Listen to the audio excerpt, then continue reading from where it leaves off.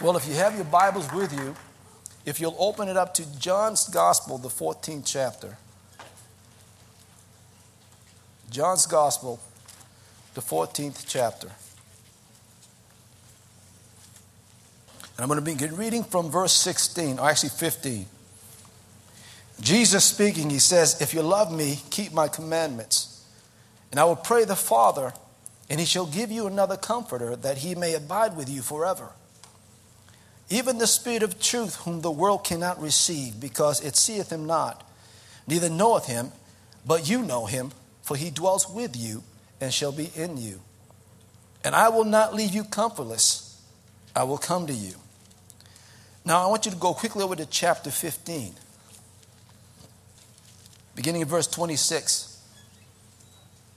"But when the Comforter is come, whom I will send unto you from the Father, even the Spirit of truth, which proceed from the Father, he shall testify of me. And you also shall bear witness, because you have been with me from the beginning." Now go to chapter 16, beginning in verse 7. "Nevertheless, I tell you the truth, it is expedient for you that I go away. For if I go not away, the Comforter will not come unto you. But if I depart, I will send him unto you. And when he has come, he will reprove the world of sin, and of righteousness, and of judgment. Of sin, because they believe not on me. Of righteousness, because I go to my Father, and you see me no more. And of judgment, because the prince of this world is judged." The title of my message tonight is "His Presence Within." And you probably got a good idea as to what I'm going to be talking to you tonight. It's the Holy Spirit. Now, this subject is very vast, and we can spend hours, days, and weeks talking about the Holy Spirit. We can talk about the gifts of the Spirit. We can talk about the fruits of the Spirit. We can talk about the baptism in the Holy Spirit. But tonight I want to focus more on the person and presence of the Spirit of God. And the reason why I want to focus on that was an experience I had about maybe 2 or 3 weeks ago. Now, how many of you have ever had an encounter with the Holy Spirit? Amen. So this isn't the first time, certainly not the last time, but there was just something about this experience that really left an impression in me. About 3 weeks ago, it was late at night, and I was sitting in front of my laptop, and I was preparing my notes for tonight. And I was working and getting my notes together, and I started getting a little tired, so I figured, okay, it's time for go to bed, so let me just shut it down and let's just go to bed. So I did that, and I left my laptop on the dining room table where I was working. And I have this routine before I go to bed every night, where I gather all my little things together, like my keys, my wallet, and all these things, and I place it in one spot so I'll know it's there. So when I get up in the morning, it's there, and I don't have to worry about forgetting it. How many of you know what I'm talking about? Okay, we all have those little routines. And so I go through this every day. It's a little ritual I go through every night. But the only problem is that I had everything but my wallet. And so I looked all over the place for my wallet, and I couldn't find it. I looked in the bedroom, I looked in the living room, I looked in the dining room, nothing there. So I had to retrace my steps. And I remember the last time I had my wallet was in my car when I was ordering some coffee at Dunkin' Donuts. And, praise the Lord. Yay for Dunkin' Donut drinkers, praise God. And so that was the last time I remember having my wallet. And so I go into the car. And I looked into the car, I looked inside, I couldn't find it. I looked outside the car, along the curb, couldn't find it. I went back inside the house, I was looking all over the house. I went upstairs, I went downstairs, I still could not find it. Now, normally, if I misplaced my wallet, usually by this time I'd find it. But I couldn't find my wallet. So I was getting a little concerned. So I went back outside one more time. I couldn't find it. There was no place to be found. I just didn't know where it was. So I started thinking, okay, it's getting late. So I'll do this in the morning. My thinking was that I'll go back in the car. It would be daylight. I'll be able to see. If it's alongside the curb underneath the car, I'll be able to see it. But if it's not, then I'm going to have to call the credit card company and shut everything down. So this is my thinking. So I go to bed. The problem was I couldn't sleep because I kept thinking about my wallet. Now, at this point, I was a little concerned. I was starting to get a little bit worried because now I'm thinking somebody must have found it and took it. So, and if they had it, well, they're probably going to have a great time with my credit card and everything else. And so now I'm thinking, now I'm worried and I'm a little concerned. So I had no rest. I had no peace. All of a sudden, this still small voice began to speak to me. And he said, get up and go look into the dining room area again. And when I heard that, I began to argue and says, but where in the world in the dining room could it be? I've looked all over. Where could it possibly be? There's no possible way it could be in the dining room because I looked there hundreds of times. And I'm going over this in my head. And then that still small voice once again spoke and repeated his first command. Get up and go look in the dining room again. So I got up. The first thing I did was I got on my hands and knees, looked underneath the table and under the chair, saw nothing. I got up, and as soon as I got up, lo and behold, it was my wallet. And you see, my wallet was behind my laptop, wedged underneath. And I remembered that I did that purposely to elevate the laptop.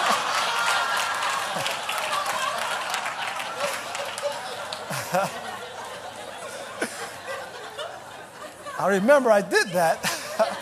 I completely forgot all about it. Now, as silly as that may sound to some of you, and even though it wasn't a major crisis, what I walked away learning from that experience was the Spirit of God was my helper. Another thing I learned about the Spirit of God, it didn't have to take a major crisis for him to come and help me. The third thing I learned about the Spirit of God, that he cares even the littlest thing that concerns me, even something as silly as my wallet. And he is the Spirit of peace because that night I needed peace because I could not sleep. But in the Spirit of God, I found peace and rest. And so that really impressed me because it allowed me to see the Spirit of God in a different perspective. Let me share something with you. Let me share this thought with you of the importance of the Spirit of God. In Genesis chapter 1, verse 1, the Bible says, in the beginning, God created the heavens and the earth. And the earth was without form and void. And darkness was across the face of the deep. And the Spirit of God moved across the face of the waters. And then God said, let there be light. So when we talk about the Spirit of God moving to the face of the water, that word moving is an interesting word because it means to brood over. Now, I don't know if anybody knows anything about chickens other than eating it, but chickens, hens especially, well, hens actually, what they do is they brood. They sort of like shake and vibrate when their eggs are about to hatch. And that was the implication here where the Spirit of God was moving or brooding over the waters because something was about to happen. My point here is that the Spirit of God had very much to do with creating the heavens and the earth. But what if there was no Holy Spirit? There wouldn't be creation. In Genesis 1, verse 26, the Godhead came together and decided to create man after creating the heavens and the earth. And he said, let us make man in our image, referring to the Father, Son, and the Holy Ghost. But what if there were no Holy Spirit? There wouldn't be a human race. If there were no Holy Spirit, there wouldn't be a virgin birth. Because we all know that Jesus was born by the power of the Holy Spirit. Amen. And if there were no Holy Spirit, Jesus would not have been victorious in the wilderness over Satan because it was the Spirit of God that led him into the wilderness in the first place to be tempted of the devil. And if there were no Holy Spirit, there'd be no Christians because we're all born of the Spirit. John 3:5 says, except you be born of water and of the Spirit, you cannot enter into the kingdom of God. And if there be no Christians, then there wouldn't be a Bible. There wouldn't be an expected return of Christ. And the reason why I'm saying this is because I wanted you to see the importance of the Holy Spirit. How important is He? And I was really impressed by the Spirit of God because in a personal nature, we know that He is all powerful. We know that there's a gift of the Spirit. We know about the fruits of the Spirit.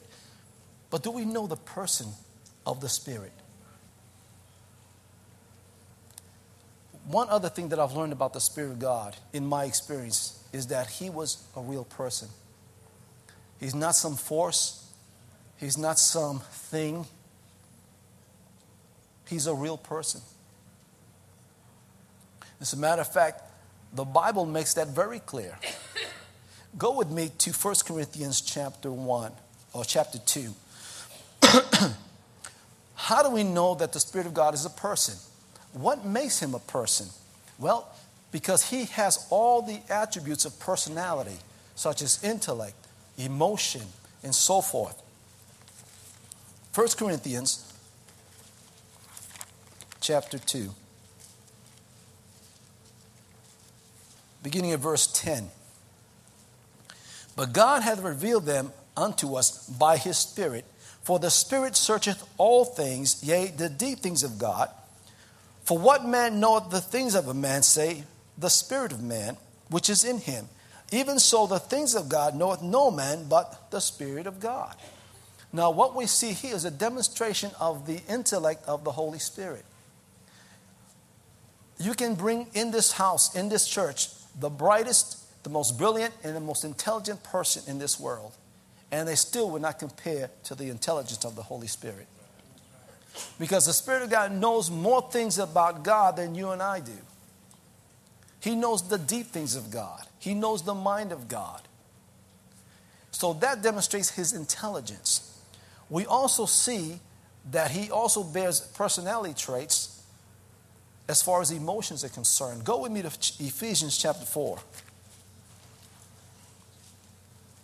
When I had that encounter with the Holy Spirit, I just became more appreciative of who He is. And now that's my goal tonight. That's my purpose. That's my desire, is that you come away recognizing and becoming more aware of the presence that's within you, and having a greater appreciation of what's inside of you, and knowing the ministry in person and of the Spirit that is inside of you every day. Ephesians chapter 4 and verse 30, Paul says, and grieve not the Holy Spirit of God, whereby you are sealed unto the day of redemption. Now that word grieve comes from the Greek word lupeo, which means to make sad or sorrowful or heavy of heart. How many of you know that you can actually make the Spirit sad? You can actually sadden Him and cause Him to have a heavy heart. Why? Because we don't respond to His voice. We don't respond to His presence. We don't respond to His leading. So obviously when that happens, the Spirit of God becomes grieved. He becomes saddened. But a person shows that kind of emotion. We also see in the Bible, go with me to John's Gospel, the 16th chapter, how when the Bible describes the Spirit of God, it uses the personal pronoun in reference of the Holy Spirit. John's Gospel, the 16th chapter, in verse 13.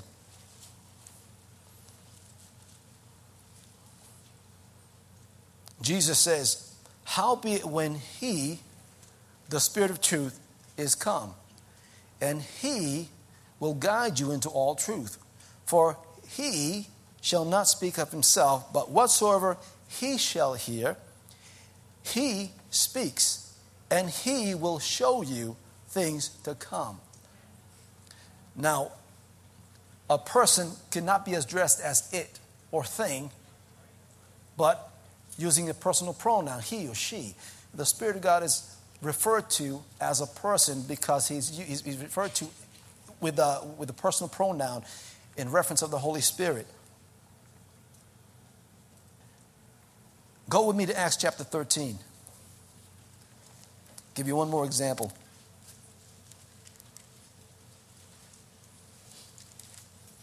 Acts chapter 13. And in verse 2, here we have a group of prophets and teachers who come together from Antioch, praying and fasting and ministering to the Lord, when the Spirit of God interrupted their prayer. And in verse 2 it says, as they ministered to the Lord and fasted, the Holy Ghost said, separate me, Barnabas and Saul, for the work whereunto I have called them. Notice that the Spirit of God spoke, referring himself in the first person. Again, the Holy Spirit is a person. And we understand that he is also an important part of our lives. We also know that he does what persons do. The Bible says that he guides us, that he teaches us, that he leads us. A thing or an it cannot do that, but a person can. So we know that the Spirit of God is a person, and we know how important he is. I also want you to understand that he is also an enabling spirit. Jesus said that the Spirit is called the helper or the enabler. So when he indwells in us, he enables the believer to be all that God wants him to be and to do all that God wants him to do. In Ezekiel chapter 36, the prophet Ezekiel prophesied this prophecy. He said in verse 26, I'll give you a new heart, put a new spirit in you, and I'll remove the stone heart from your body and replace it with a heart that is God-willed, not self-willed. Verse 27 says, and I will put a spirit in you and make it possible for you to do what I tell you and live by my commands. That prophecy had been fulfilled today because we all have the Spirit of God, which means also that the Spirit of God will enable us to be all that God wants us to be. That's what the promise is. He is the enabler. It's funny because in John chapter 15 verse 5, Jesus says something that clearly indicates our inadequacies when it comes to doing the things of God. He says, apart from me, you can do nothing. Apart from me, you can do nothing. So anytime we try to do something without the Spirit of God's help, we're not going to accomplish anything. But he is the enabler. He will enable us and cause us to do and to be all that God wants us to be. He's also the internal helper. In John 14:16, I want you to go there, John chapter 14.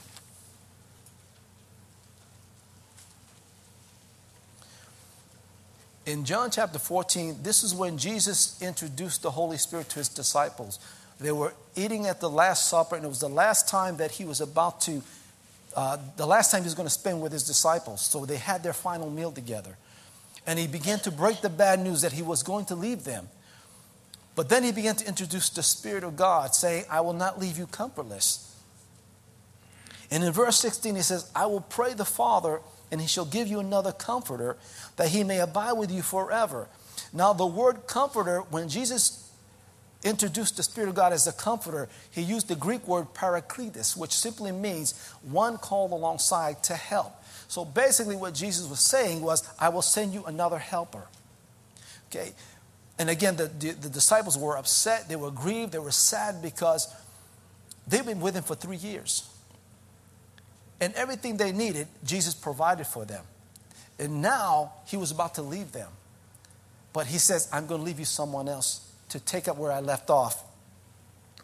So Jesus knew that after his resurrection, that the disciples were going to need some supernatural power to carry out the work that he was called to do, that they were all called to do. He knew that, and he knew that the only way they can do that is by drawing on the power of the Spirit of God, to rely on this enabling internal presence of the Spirit of God. But again, here's what I want you to understand. Here's what I want you to see. When the disciples were lonely, Jesus was there to encourage them and be their friend. When they were down, Jesus was there to pick them up. When they were discouraged, Jesus was there to encourage them. When they were afraid, Jesus was there to protect them. Now all of a sudden he's leaving. And the only thing that's probably going through their minds is, if you're leaving, who's going to help us? Because they become so dependent of the Lord Jesus that everything they needed, Jesus had provided for them. And I lost my train of thought. Praise the Lord. Thank you, Lord. So when the disciples heard that Jesus was leaving, Jesus was simply trying to tell them, the helper that I'm sending to you is just like me. He says, I'm going to send you another helper. That word another is an interesting word because it's a Greek word that says, it means allos. It means someone of the same kind. In other words, what Jesus was trying to convince them that when I leave, the person that's going to take my place is going to be just like me. In other words, when the Spirit of God came, it doesn't mean that we're going to get less of Christ. But we're going to get exactly who Christ was. In other words, what Jesus was simply saying is, all that I am, you will receive by the Spirit of God. In other words, you're not losing anything. You're not getting any less of me. If anything, you're going to get more of me. That's why Jesus says in John 14, verse 12, greater works than these shall you do, because I go unto my Father. Amen. And so Jesus was trying to simply convince them. And you have to understand the disciples didn't want the Spirit of God. They wanted Jesus. And now he's about to leave. And so they knew nothing about the Spirit of God. They knew nothing about what the capabilities of the Spirit is. They knew nothing of what it meant to have the eternal presence of God inside. At least not yet. So, now I need to explain something to you very quickly. Remember the statement that Pastor John made on the night that we had the healing service. He said that I don't have the power to heal you. But what did he say? The power to heal is where? Is already in you. Isn't that what he said? If you're a believer, the best help that you have for whatever problem that you face is inside of you, not outside of you. Did you get that? It's inside of you, not outside of you. If you had a problem and if Jesus was physically here, standing in this pulpit, and you had a problem, who would you go to first? Jesus or the pastor? Watch yourself now. Who would you go to? Well, there's no debate there. You would go to Jesus, including the pastors. We all would be in line going to Jesus, right? So, but here's the thing. Jesus is not here. So who do you go to now? Who do you go to if he's not here? Listen, this helper that lives inside of you, he's everything that you need. You become a force unto yourself because of this presence that's inside of you. Think about this. You have an indwelling ministry going on right now, even as you sit. The Spirit of God is working constantly in overtime.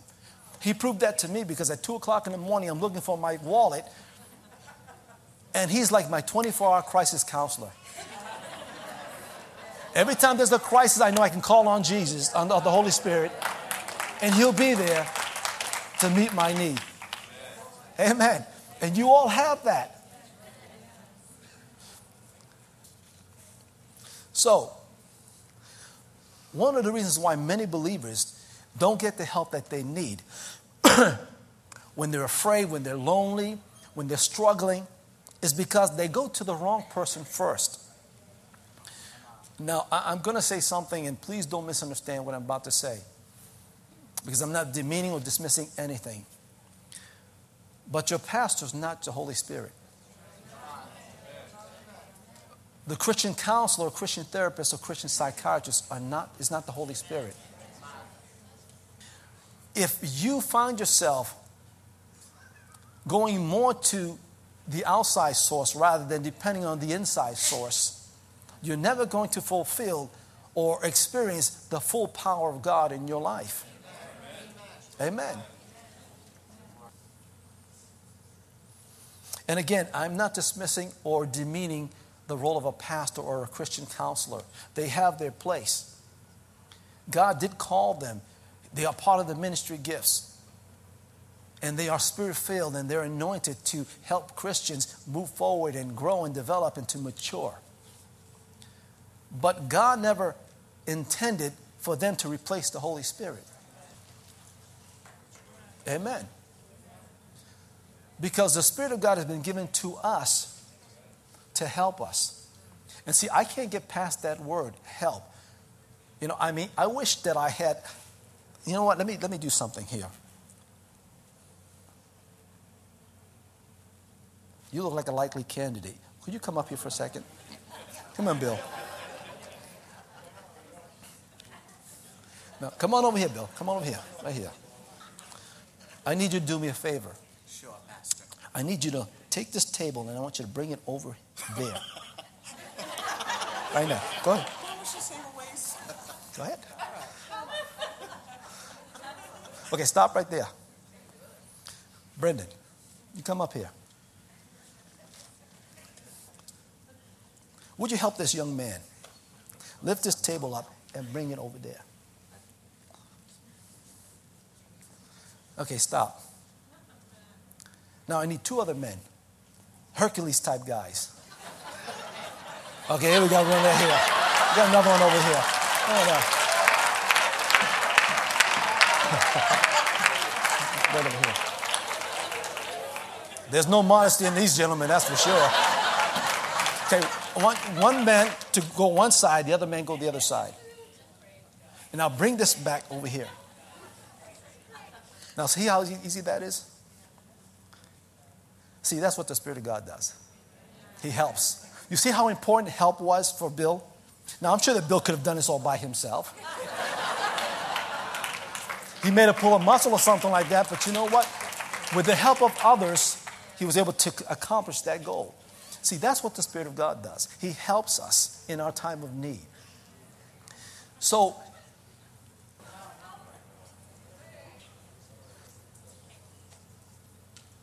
now, we know that the Spirit of God is the enabler. We know that He's a person. We know how important He is. We know how much of a helper He is. But He's not just a helper. He's an ever-present helper.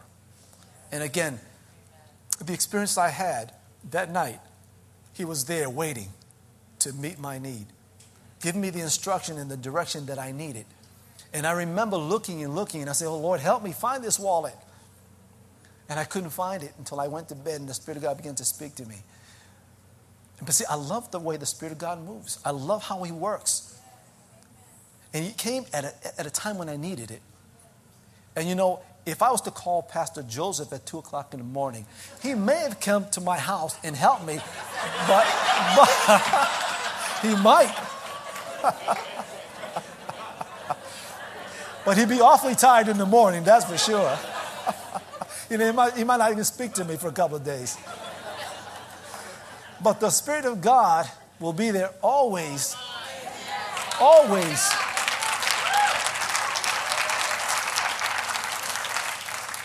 Now go with me to John's Gospel, the 16th chapter. Something interesting that Jesus said. John chapter 16, beginning in verse 5, Jesus says, now I'm going to Him who sent me, yet none of you ask me, where are you going? Because I have said these things, you are filled with grief. But I tell you the truth, for it is your good, or for your good, that I am going away. Unless I go away, the Counselor would not come to you. But if I go, I will send Him to you. Other translation says, it would be to your advantage that I go away. Now the question I have is, why did Jesus tell His disciples that it would be better for Him to leave? Now go with me to Philippians chapter 2. One of the reasons I believe that Jesus told His disciples that it would be to our advantage that He leaves so that the Spirit of God can come was because His deity was wrapped up or encased in his humanity or in his human flesh. In Philippians chapter 2, beginning in verse 5, it says, "Let this same attitude and purpose and humble mind be in you, which was in Christ Jesus." I'm reading from the Amplified Version. "Who, although being essentially one with God and in the form of God, possessing the fullness of the attributes which make God God, did not think this equality with God was a thing to be eagerly grasped or retained, but stripped himself of all privileges and rightful dignity so as to assume the guise of a servant or slave, in that he became like men and was born a human being. And after he had appeared in the human form, he abased and humbled himself still further and carried his obedience to the extreme of death, even the death of the cross." So basically what this passage of Scripture is saying was that Jesus, who was once a part of the Godhead, or I should say God, stepped down from his position of the Godhead and took on the form of human. So now we have deity wrapped up in humanity. That means he was all God, but he was also all man. Now, Jesus says it would be to our advantage that he go away, because if he goes away, then he will send the Spirit of God.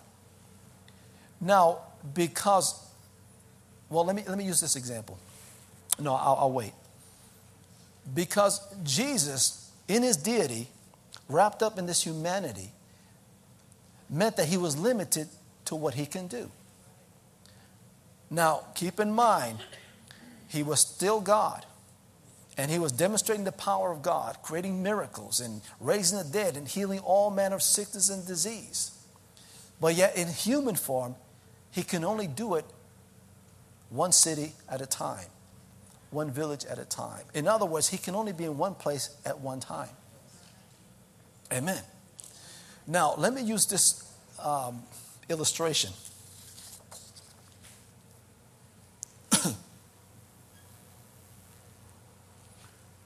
At the end of the service, all of you are going to go into your cars and you're going to go home. Some of you are going to go to Barrington. Some of you are going to go to Cranston. Some of you are going to drive to Providence. Some of you are going to go east and go to New Bedford, Fall River, Fairhaven, wherever. You all are going home, right, after the service? Okay. Now, suppose Jesus visited us on a Sunday morning. And he stood up and he announced that he wanted to come home with us or with one of us. Now, in his humanity, he can only be in one place at one time. So let's just say he decides to go to my house, spend the day, chill out with Pastor Mike. Now, those of you who live in Barrington, if you needed Jesus, you don't want to hear the fact that Jesus is in New Bedford hanging out with Pastor Mike. And if you were living in Cranston and you found that Jesus was in Seekonk, you don't want to hear that Jesus is over in Seekonk, especially when you know it's going to take a few days before he comes your way. Right? Do you get where I'm going with this? Okay. Now, if you needed Jesus, you need him right now. Isn't that correct? If I needed Jesus, I want him now. I want his undivided attention. But in order for Jesus to meet all of our needs, he would have to leave and send his Spirit down to us. Because the Spirit of God is not limited to time or place. And he can go home with every single one of us simultaneously. Glory to God.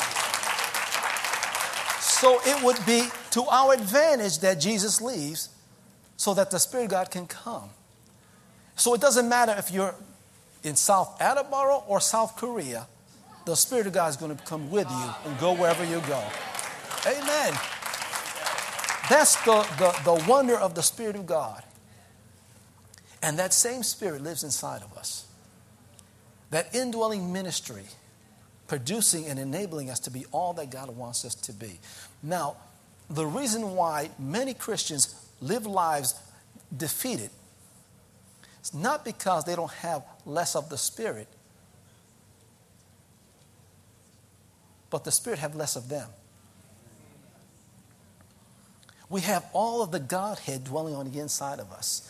I want to show you something. Go with me to John's Gospel, the 14th chapter. As I get ready to close.